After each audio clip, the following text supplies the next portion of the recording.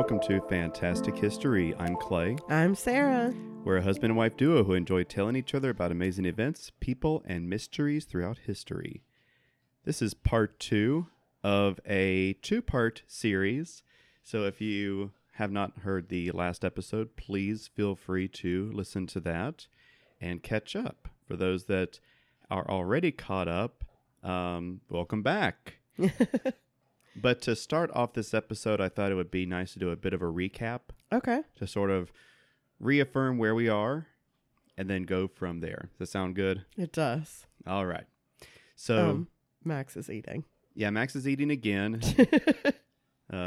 Usually is whenever we're recording. So I don't think he's been at that dish in hours. He just chooses to when we're recording. Yeah. That's just the way it goes. Okay. Ignaz Semmelweis found himself running a maternity ward at Vienna General Hospital in 1846, and he was faced with a crisis. Young mothers were dying in his ward at a rate of up to 12.24%, 5 times higher than the second maternity ward.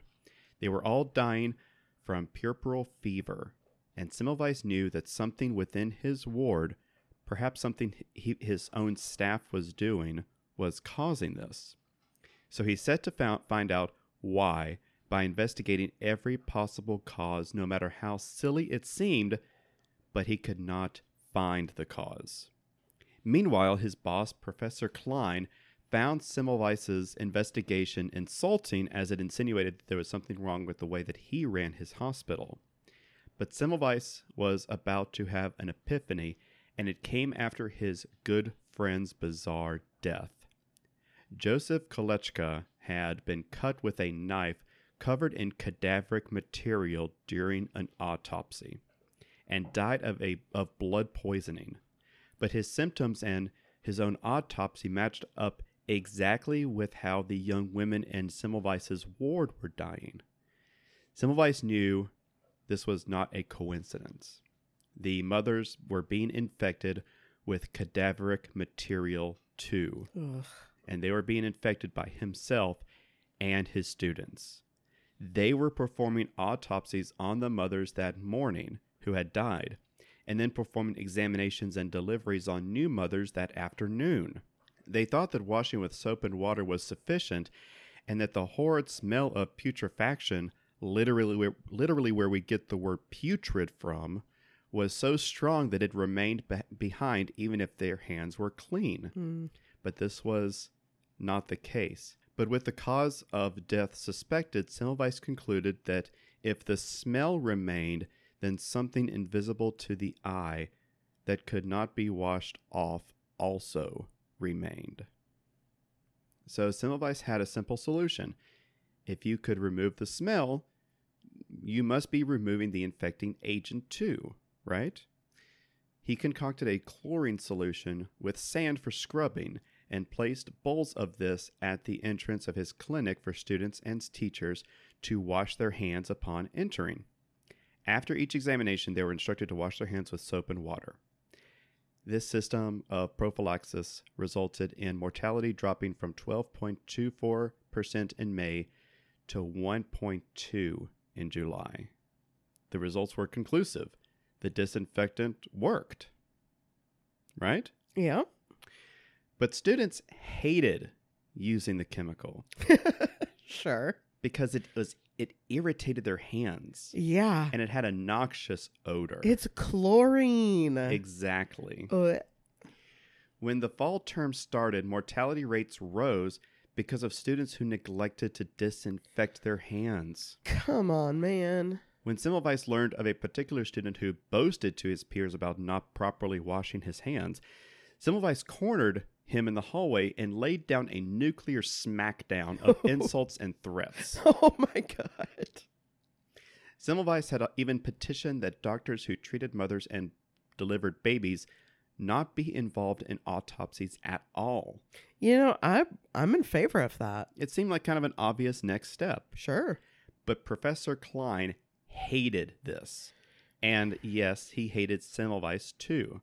When Klein had become the head of obstetrics at Vienna General, He had been the one to encourage students to participate in dissections. He had been the one to reject the theory that filth caused disease and instead was caused by the atmospheric cosmic telluric forces. This is an Occam's razor scenario, guys. Pretty much. Good Lord. So you can imagine their relationship was tumultuous. But as long as Semmelweis did his work and his work was successful, Klein had no recourse against him. Right. It's one thing to say, I don't believe you, but if it's working, what can you do? Right. Then in the fall of 1847, something horrible happened. Oh, no. In his ward, with strict prophylaxis in use, 12 women in one row suddenly all became ill, and 11 of them died. Jeez. This seemed to fly in the face of his theory, as there was no way they had come in contact with rotting flesh. Mm-hmm. Semmelweis investigated and found the cause. The first mother had been suffering from uterine cancer, and the discharge had infected the doctor's hands. Oh, my God. And which he used to infect the other women in the rows. Oh, okay. So we're still not washing hands between patients. We are. We're washing hands in between patients. With the chlorine stuff? No. Well, that's what I'm saying. We're washing with soap and water in between. When we're coming in, we're disinfecting. Okay. And in between each patient, we're washing with Sure. water and soap.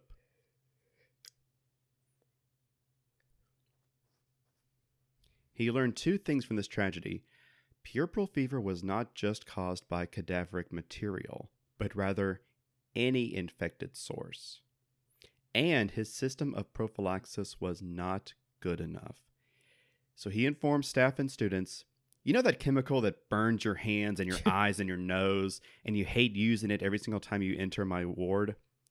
Well, now you need to use it after every single examination. Yeah. Students loathed the change, and the critics piled on him. But he continued on with full confidence that it was the right choice. So I have a question, and you may not know this, but were their hands getting jacked up? I don't know for sure, but I know that the students disliked it because it irritated their hands. Right. So I assume it did. Oh.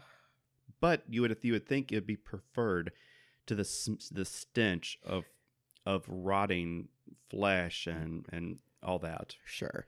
But I don't know. Maybe they got kind of used to that after a while. True. He continued to expand his application of disinfecting to anything that came into contact with his patients. Catheters, bedpans, forceps, even bed linens. The staff also hated this because it took a lot of time away from their other important duties. But the results couldn't be ignored. His friends, seeing his incredible success, urged him to write and publish his results for the world to see. But he refused. Oh. He thought the best use of his time was to teach students, show them that it works, and they would spread his prophylaxis methods to hospitals across the world. Okay. Surely he knew, especially with how hard it was to get people to accept it in his own hospital, that expecting it to spread quickly without his advocacy was a bit ignorant. I mean, that makes sense.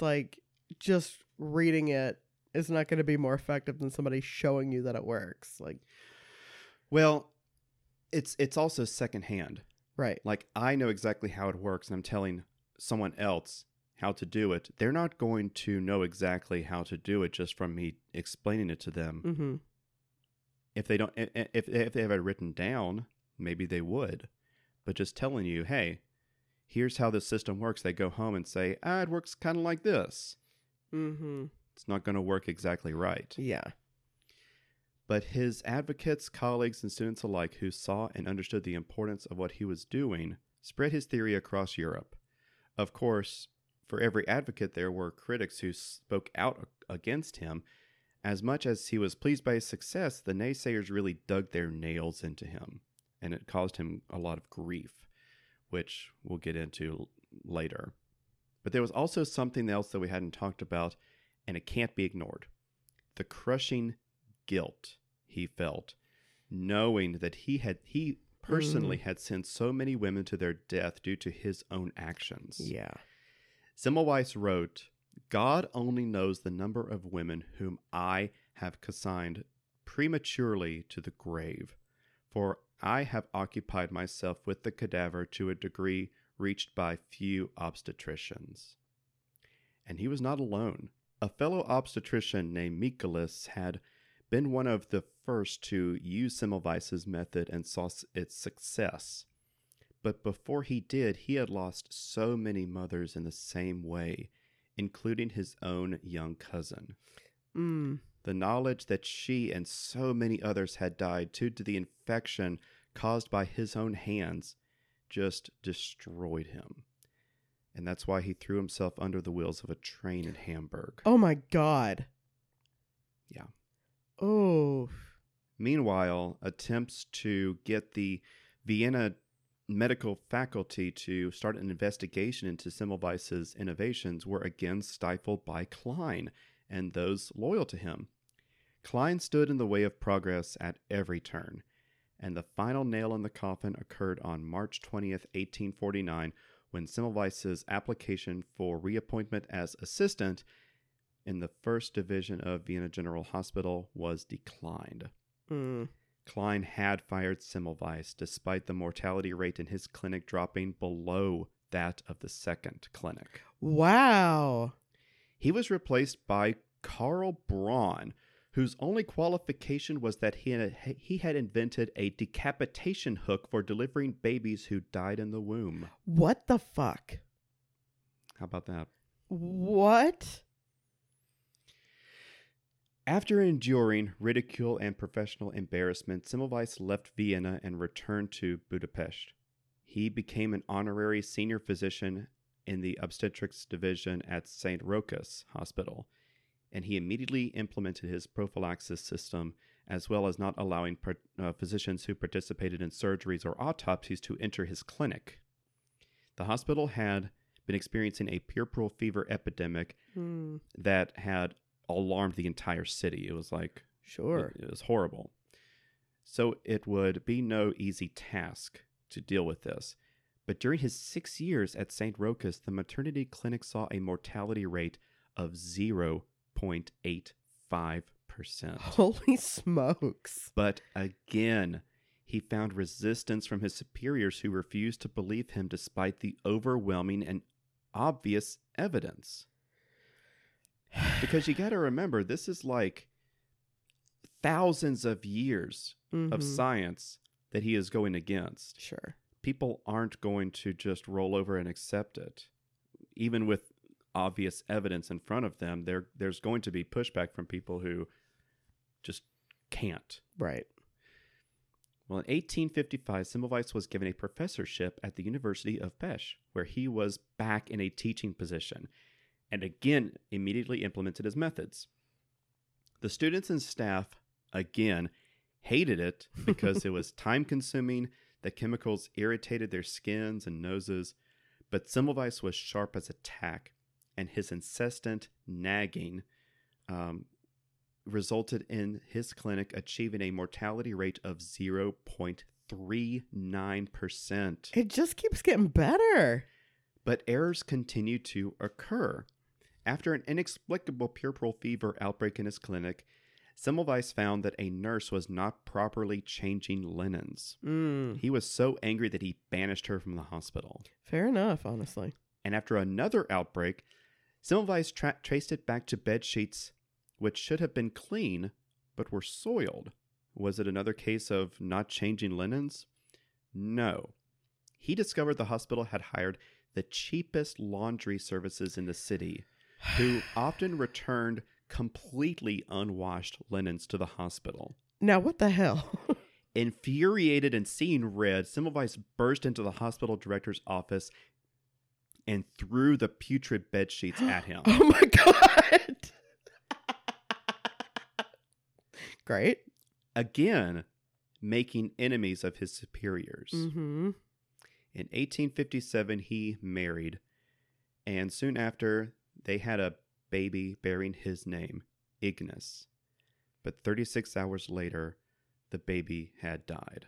No. 3 years later, they had a baby girl who died after 4 months. What the hell? I mean, I know that infant mortality in the 1800s is not great, but come on. Well, you got to imagine, even knowing that. Oh, sure. Hard to deal with. Yeah. But still, he persisted in his work. But despite his methods and results spreading across Europe, they often did not fully understand his findings Mm-hmm. because, yet again, he hadn't written down his methods. For instance, they would often mistakenly only refer to cadaveric material as the cause of infection. The misunderstanding was, well, understandable.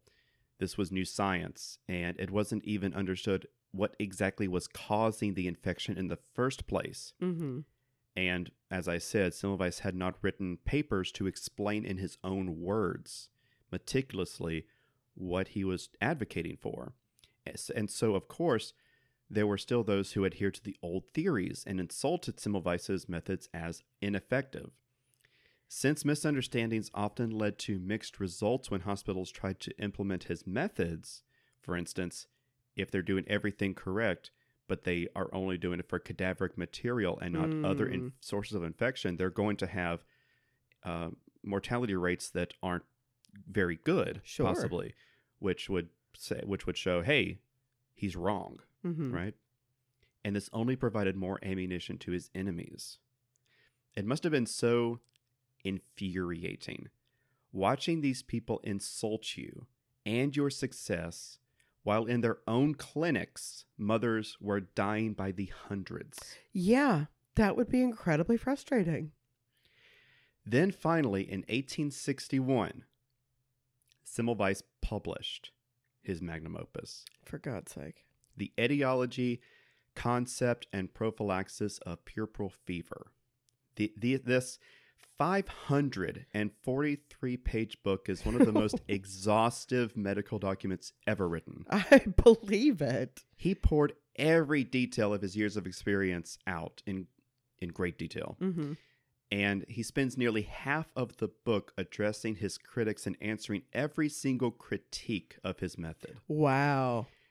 Perhaps to his detriment, Semmelweis had declared war on those who opposed him. Mm-hmm. He began writing open, scathing letters to his critics. In one letter written in response to the fact that in the 10 years after his leaving Vienna General, they saw a horrific 1,924 women die needlessly from puerperal fever. Wow.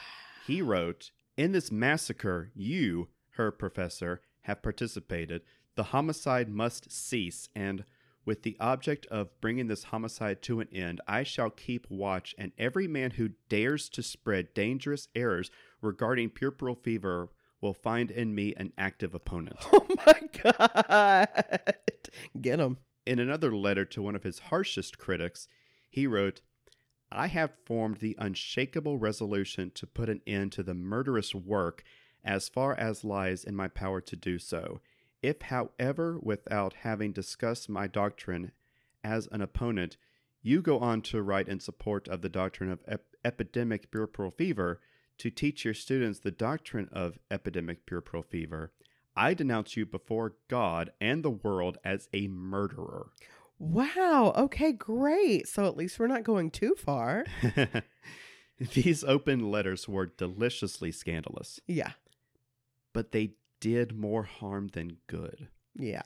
Semmelweis's indignation was burning so many bridges and creating so much drama that it hindered his ultimate goal, proving the efficiency of his method. Well, and you also have to figure, like, if you're pissing these people off so much, they're definitely not going to be like, you know what, this guy's right. I do suck. I'm going to do what he says now. Yeah, it must feel really nice to just write these scathing letters against people. I mean, yeah, but don't mail them. But what are you accomplishing for real? Yeah. And as time was passing, his friends were beginning to notice it was not only his critics that he was becoming more irritable with. He was behaving erratically, irritable and impatient with everyone. Mm. He was 43 around this time, but his appearance had also drastically changed.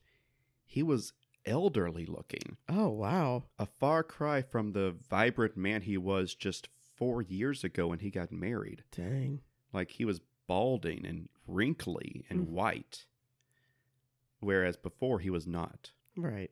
It seemed that he was bearing the weight, not only of all those who had died by his own hands, but the weight of all those who are still dying in hospitals across Europe because he could not properly convince or properly explain to others how to use his method. Right. His lectures also became unintelligible to his students, and his behavior grew strange.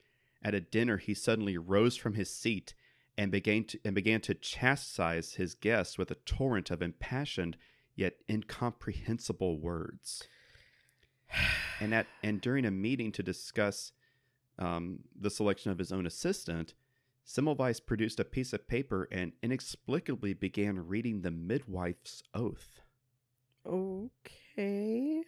It was at this time determined by his friends and family that he was indeed suffering from some sort of mental illness. Yeah.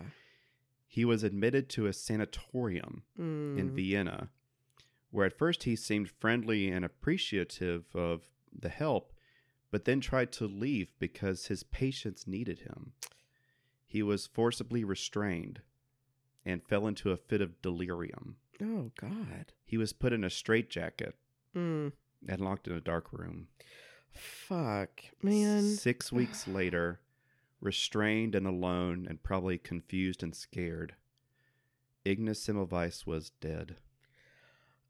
Oh, God.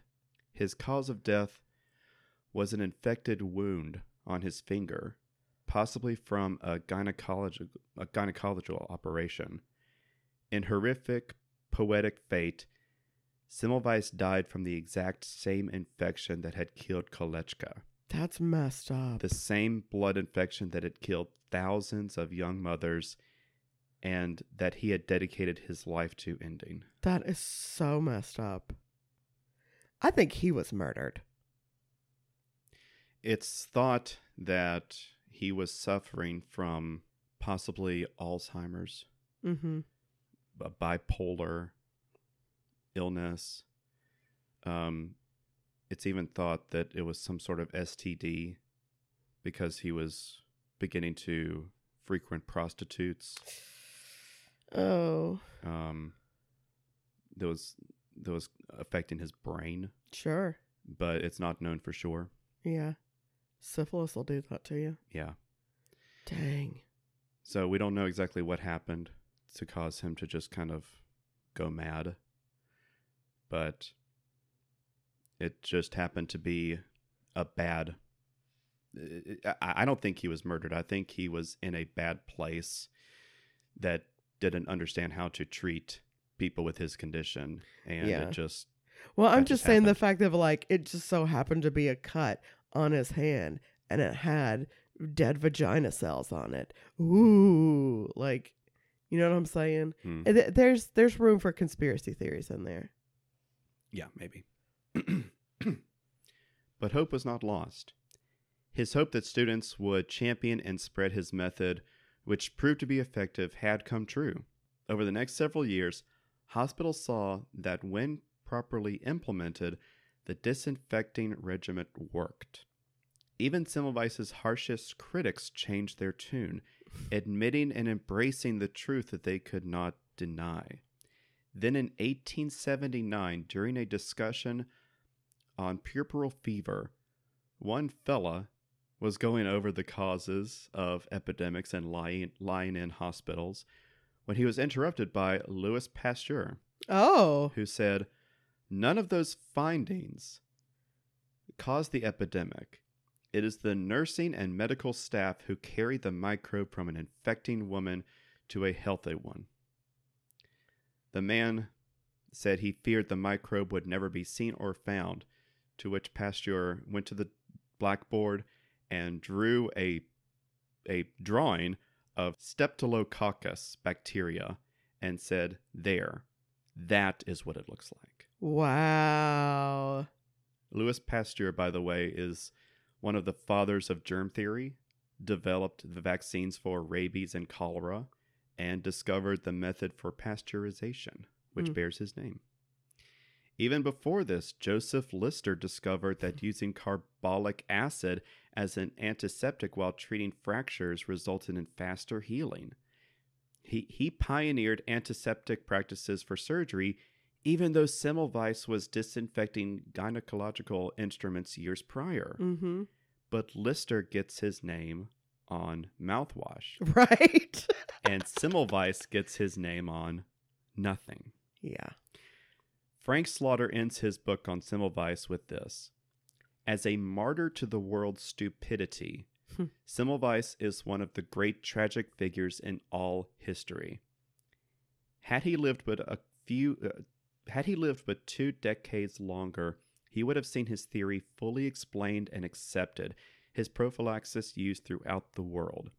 As it was, he died at the very dawn of a new age of surgery and midwifery, and other men carried to victory the fight he began. How terribly sad. It's tragic. And in another book I was reading, he was compared to a modern Cassandra from ancient Greek mythology. She was given the gift of foresight, but cursed that no one would ever believe her. That would drive you crazy so quickly. Yeah. But today, his work can be fully understood and appreciated. And we have Ignaz Semmelweis to thank for the fact that we are alive today. Hey, thanks. Thank you. Thanks, Ignaz. And thank you for listening to this 2-parter. It took a long time to put together. It had to read a couple of books. It's a lot of story to tell. Yeah, so I appreciate everyone who listened through it, including you, Sarah. Oh, thanks so much. If you enjoyed it, please take a second to rate, review, and subscribe on whatever platform you're listening on us on us. Yep. Check us out on Instagram. We're Fantastic HPod. And if you can also find us on YouTube and TikTok, where we go by Fantastic History Podcast. And as always, you can shoot us an email at fantastichistorypod@gmail.com if you have suggestions for topics, or if you have feedback, or you just want to say, hey. Hey, buddy. Well, until next week, goodbye. Bye.